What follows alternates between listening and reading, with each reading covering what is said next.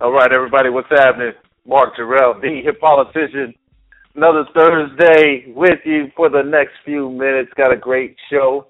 Let's talk a little bit religion, humanism, hip hop, and how that all intertwines. Got a great show for you guys. We got I was going to say genius, but pretty close to a genius. I mean, this gentleman is very, very interesting. I'm so glad to have him tonight.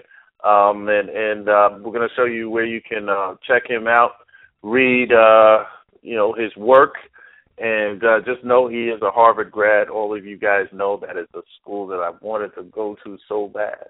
But anyway, that's a whole nother story. You know, some get in and some don't. So, but anyway, if you want to join the conversation tonight, don't forget, get inside the chat room, make it happen. All you have to do is register at the Blog Talk site. You'll be able to interact in the chat room. I'm getting ready to open that thing up because I'm a little behind the eight ball and missed it tonight. You can also call if you want, 805-292-0337. That's 805-292-0337. Our guest tonight is Professor Anthony B. Penn, and he's here, and he's a professor over at Rice University. But like I said, Harvard grad. And doing big, big things, and going to have a very, very interesting conversation. As I read up on him, a million questions started going through my mind, and I knew it was like, okay, I'm not going to have enough time because really I'd like to talk to him for 4 hours, but I only have 30 minutes. So we're going to make the best of it tonight. Again, if you want to join the conversation, 805-292-0337, or jump in the chat room. But what I'm going to do is get this party started very, very quickly and bring him on. Professor, how are you? Welcome to Hip Politics. Hey, I'm doing well. Good to be with you. Thank you, brother. So listen, I want to get right into things. You know what? Reading your bio, go into your website, and we're going to promote your website and let everybody know. But reading everything that's out there is, I'm sure people have told you, it's just, there's so many questions that jump out at you, and one of the biggest things that jumped out at me was your take on how how religion basically perpetuates the African American suffering. I said victimization to a certain extent, but I don't believe that's actually true. But from your perspective, let's break down, because I don't think a lot of people are familiar with humanism. And what that humanist thought process is. So can you break that down first, and then I want to talk about specifically how that religion and how that equates to African Americans. Sure. Well, let's take it back. Humanism is an old tradition within African American communities. It dates back to the period of slavery. And it is simply a way of moving through the world. It's a way of thinking. It's a way of behaving that is based upon what we can know through the senses and what we can do based upon human power. It gives no attention to gods or God, wrestles with the context of life being human history, and does the best it can do to make a difference in the world, knowing that we struggle without any sort of divine. So how do it's we? An old form of practice.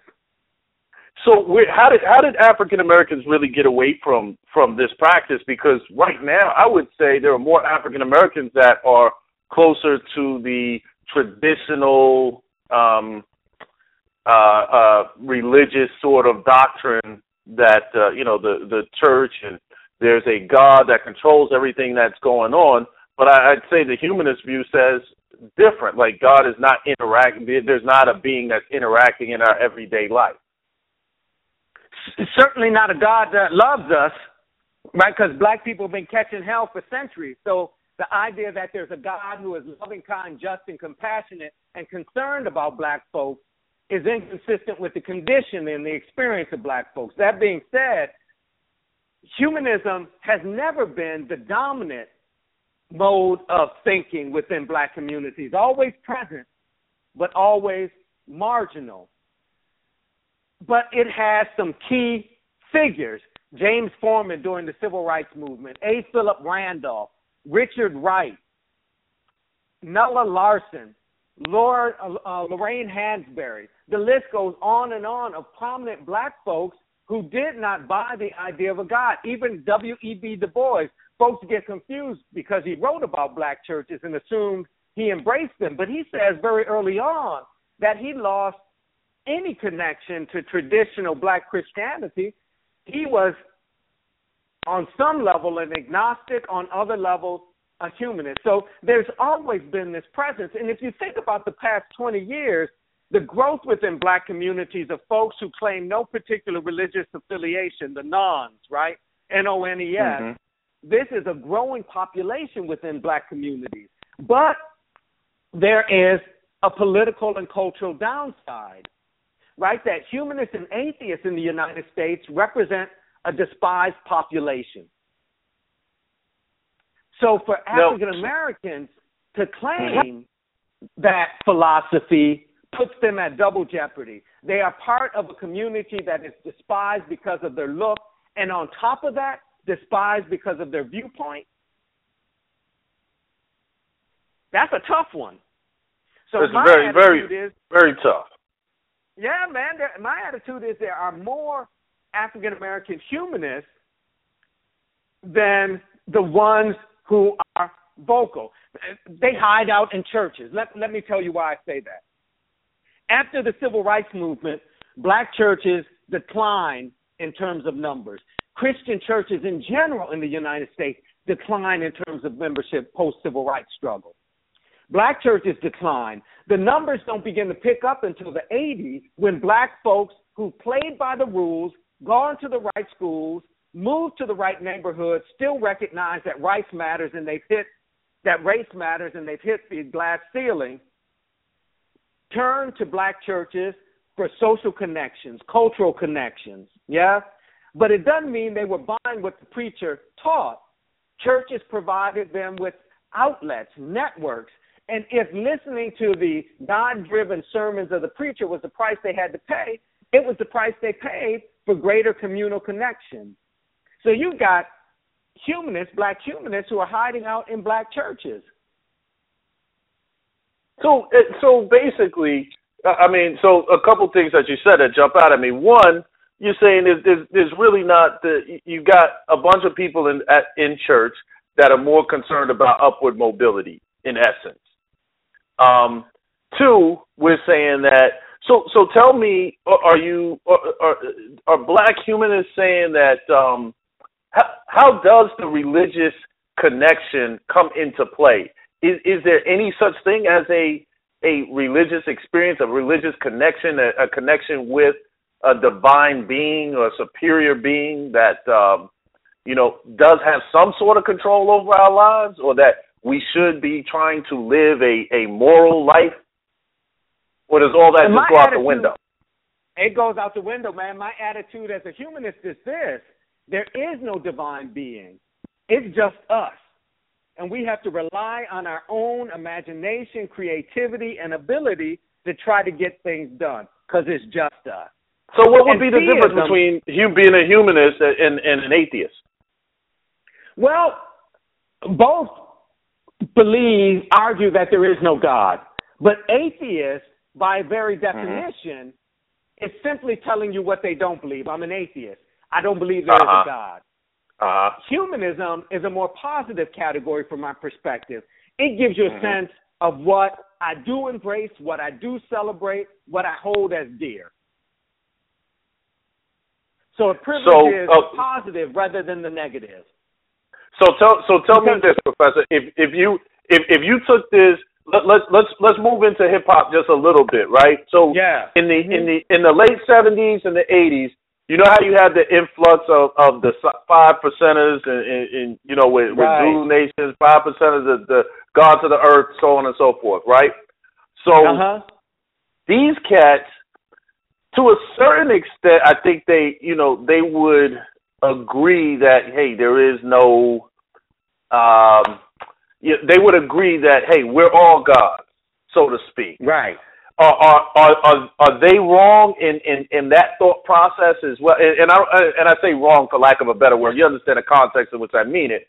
Does that align with what the humanist thought says as well, and where does it diverge? Well, there's a difference in that. humanists would argue that 5%ers are misnaming humans, right? Misnaming. That the notion of God, that category no longer functions well. And that what 5%ers are actually saying is humans have agency. That humans determine the quality and the pitfalls of life. That we are in charge of our destiny.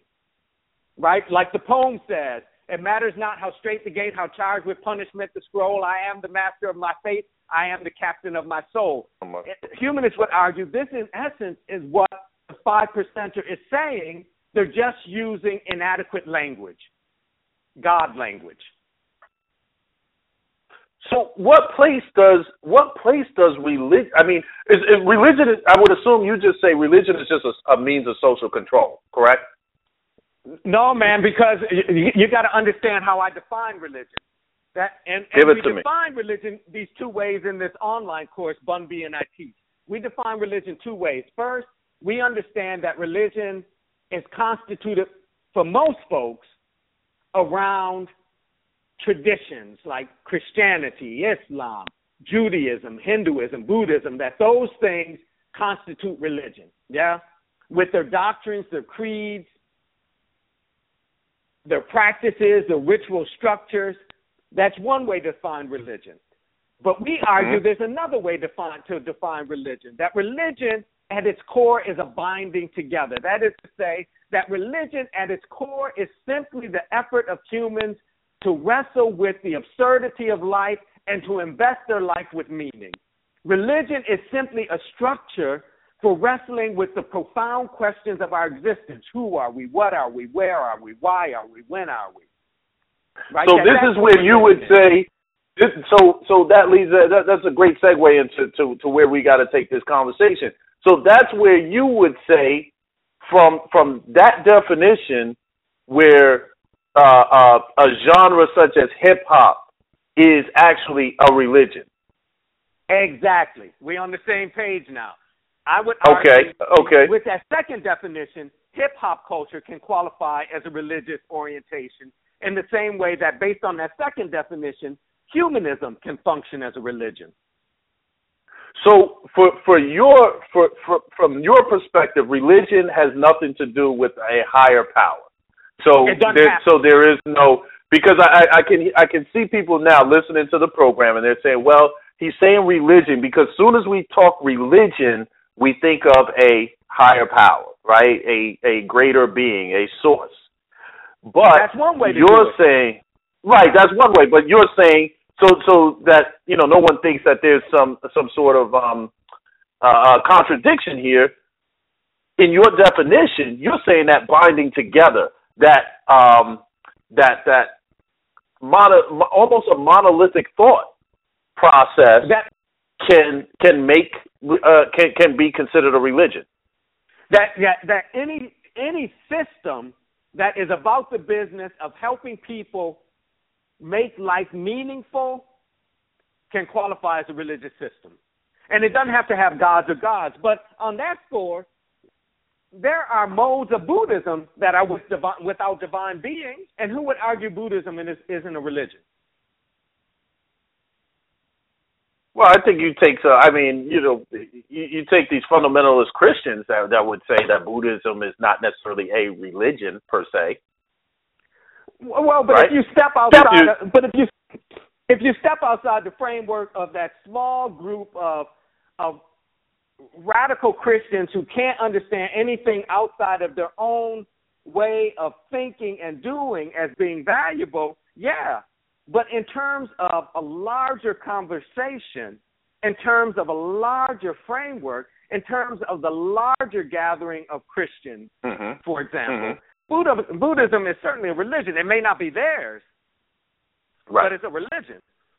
So what is your experience, Professor, with what has your experience been? I mean, did you grow up in a Christian tradition?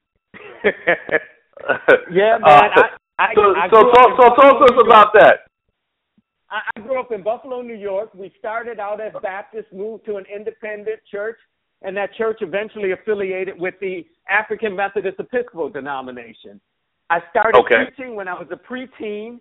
And I preached until I was about 25 years old. So I know something about the church, both inside Okay, and outside. what happened at 25? What happened at 25 to make you have such a turn?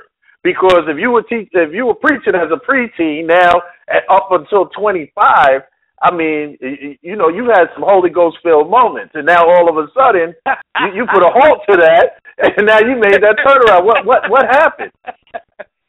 It did not work. It became clear to me that what Christianity and by extension theism offered did not make a real difference in the lives of people who were suffering. That it taught them to be content with their suffering, no cross, no crown. Taught them to be content with their suffering, but didn't really help them wrestle with the fundamental questions that influence and inform their movement through the world. And so it reached a point for me where I had to make a decision. Was I about the business of protecting this tradition, or was I about the business of trying to do something in the world that made a difference? And I decided I needed to be about the business of trying to make a difference in the world. So I cut Christianity loose, and by extension, cut theism loose. So in your mind, there's no heaven, no hell. When you die, you go. Humanists believe you get reincarnated. Like what is the thought process? What happens? Humanists believe when this body, this biochemical reality that is born, lives, and then dies, comes to the last moment of death, that's it. We only live in the memories of people who loved and hated us. But there's no heaven, there's no hell, there's no reincarnation. You get this one life to try to do it right. And that's it. That's it. That's it. So let's jump back to the hip hop for a second, because I'm intrigued when you say, you define the religion as anything that is basically helpful. I'm putting it in layman's terms, right? Basically helpful, uplifting to mankind. Well, let's correct that a little bit. Correct it. I wouldn't say that religion is of necessity helpful, right? That I would not define religion simply in positive terms. I would say it's an effort to make life meaningful. But now, folks doing that can do that at the expense of others. That's why racists could still be Christian. So it's an effort to invest life with meaning, to take moments of human experience and give them a kind of robust significance that gives life a reason, a logic. And that can happen at the expense of other groups. That's why black churches can be sexist and homophobic. Got you. So because, the reason why I was going there is because when we talk about hip-hop and you look at the misogyny or you look at, the violence with some aspects of it, right? I mean, that seems to have dominated the popular culture. Okay, that's not all of hip-hop, because hip-hop is a culture, but rap music being the predominant, genre within hip-hop, and what's promoted is that, a lot of violence, a lot of misogyny, and to a large extent, homophobic attitudes and so on and so forth. So when we were talking about that as a religion, I'm glad you clarified that you're not just saying this in positive, religion is not just in a positive terms, because, I was going to try to see how we can align those two things, and how you do that, because I know you work with Bun B, correct? Yeah. Yeah. This is my thing. That I definitely agree with you that hip hop culture includes rap music, but it's bigger than rap music, right? So we got to start with that basic understanding. It's bigger than rap music, but rap music receives the media attention. Yeah. So my argument is this: that rap music describes the world. If you want rappers to describe the world differently, give them a different world. But rap music, hip-hop culture, did not create radical consumerism. It didn't create capitalism. It didn't create homophobia and sexism and misogynistic attitudes. It didn't create these. It mimics the world it was given.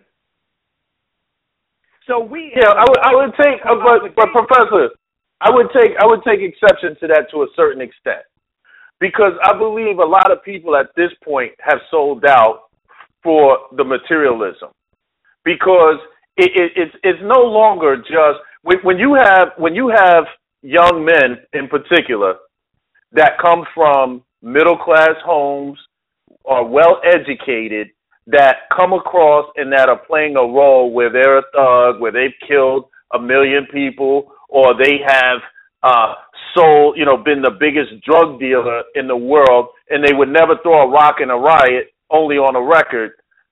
You know what I'm saying? Like, I'm not so sure if they're always giving us, like, the original mission of hip hop, was to show the reflection of society. I don't believe they do that.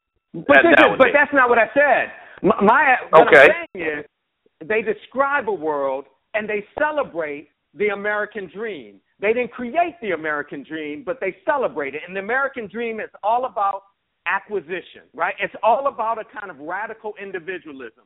And they mirror and play off of that. Again, it doesn't mean we don't critique it. We critique it, right, but we recognize that we have to critique it within context and not critique it in a way that suggests they created this problem as opposed to them carrying on this problem. You see the distinction I'm trying to make? Yeah, no, I see where you're coming down. I definitely see where you're coming down with it. And I mean, that makes sense. But I think sometimes, and I just want to make sure that we're not, we're not letting people off the hook for particularly these people that are phonies and fakers. You know what I'm saying? You have the opportunity to work with a Bun B who is well respected, and and the reason why he's well respected is because he's real. Yeah, he's real, and he'll tell, from everything that I've seen, Professor, he will say, "Hey, this is where I was at, but this is the knowledge that I've gained at this point, and this is where I'm going." Right, and this is where I'm trying to take people to. That's what I see. We're not disagreeing. I'm simply saying the critique has to be contextualized. That is to say, the critique of materialism and consumerism in hip hop has to be tied to a critique of American consumerism. Right. That's all I'm saying. Right. I'm with you. No doubt. Right. So we're in agreement on that point. Absolutely. Before I let you go, because time is running out, and I know your time is short. Tell me, give us your take on how you feel like black people are being depicted on TV. Empire, the show Empire is hugely popular. You got Blackish, you got Empire. I mean, you got some shows. What's your thoughts on the way we're being depicted on TV today? I think the depiction is flat and one-dimensional. The depictions don't demonstrate the complex relationship we have to the American dream. It's flat, and it allows folks who buy the status quo to be comfortable. They can look at these. Help me understand when you say it's flat. When you say it's flat, help me understand what you mean when you say it's flat. I mean, it only depicts us having one type of relationship to the American dream. That there's no. So, for example, with Empire, there's no complexity there. There's no deep and troubled relationship to consumerism, right, and to the capitalist system. No critique, no internal turmoil over that. And Blackish is just the new Cosby show that, again, depicts life for black folks in rather narrow and comfortable ways. No complexity, really. What show? Is there any show out there that you think is a better depiction than those two in particular, or have we just not even hit it yet? I'm waiting for it. Right. Maybe next season. Maybe next season. Maybe next season in 2025. Maybe you never know. And my thing is this, brother. My thing is this. That doesn't mean we should take Empire and Blackish off. It means we need more complex depictions, right? So that Empire and Blackish are combined with depictions of black life that wrestle with some of these complexities, right? That wrestle with the complex ways in which black folks encounter the world. Right. We're not one-dimensional. This community is not monolithic. That is to say, black folks just don't think one way. Right. I think that's a fantastic point, Professor. Let's do this. Can you tell people how they can read your work? I know you have books and so on and so forth. Can you give your website address and any information for people to follow you? Yes, please check me out. Be in touch with me. My website is anthonypenn.com. You can follow me on Twitter. It's Anthony_Penn. And you should check out this course I'm teaching online with Bun B. It starts March 24th. It's free. You heard me. It's free. All you have to do is go to edx.org and search for religion and hip-hop culture. A couple of clicks, and you're registered for the free course. Fantastic. Well, listen, I want to say thank you for a great conversation. Thank you for being here this evening. I definitely got to have you back because it went really, really quick, man. It was quick. Anytime. But that's perfect. You shouldn't have said that because I'm gonna take you up on it. But but thanks a lot, everybody. Okay, sounds good. Hold the line for Chester, please, Professor. He wants to talk to you real quick. Everybody, that's Professor Anthony Penn. Like I told you, brilliant brother. You knew what it was going down when he came on. Great conversation. Appreciate him being here. Appreciate you guys being here every Thursday with us on Hip Politics. If you got a show idea, questions, comments, you can always follow us on Twitter. Give us a like on Facebook. You guys know HIPOLITIX.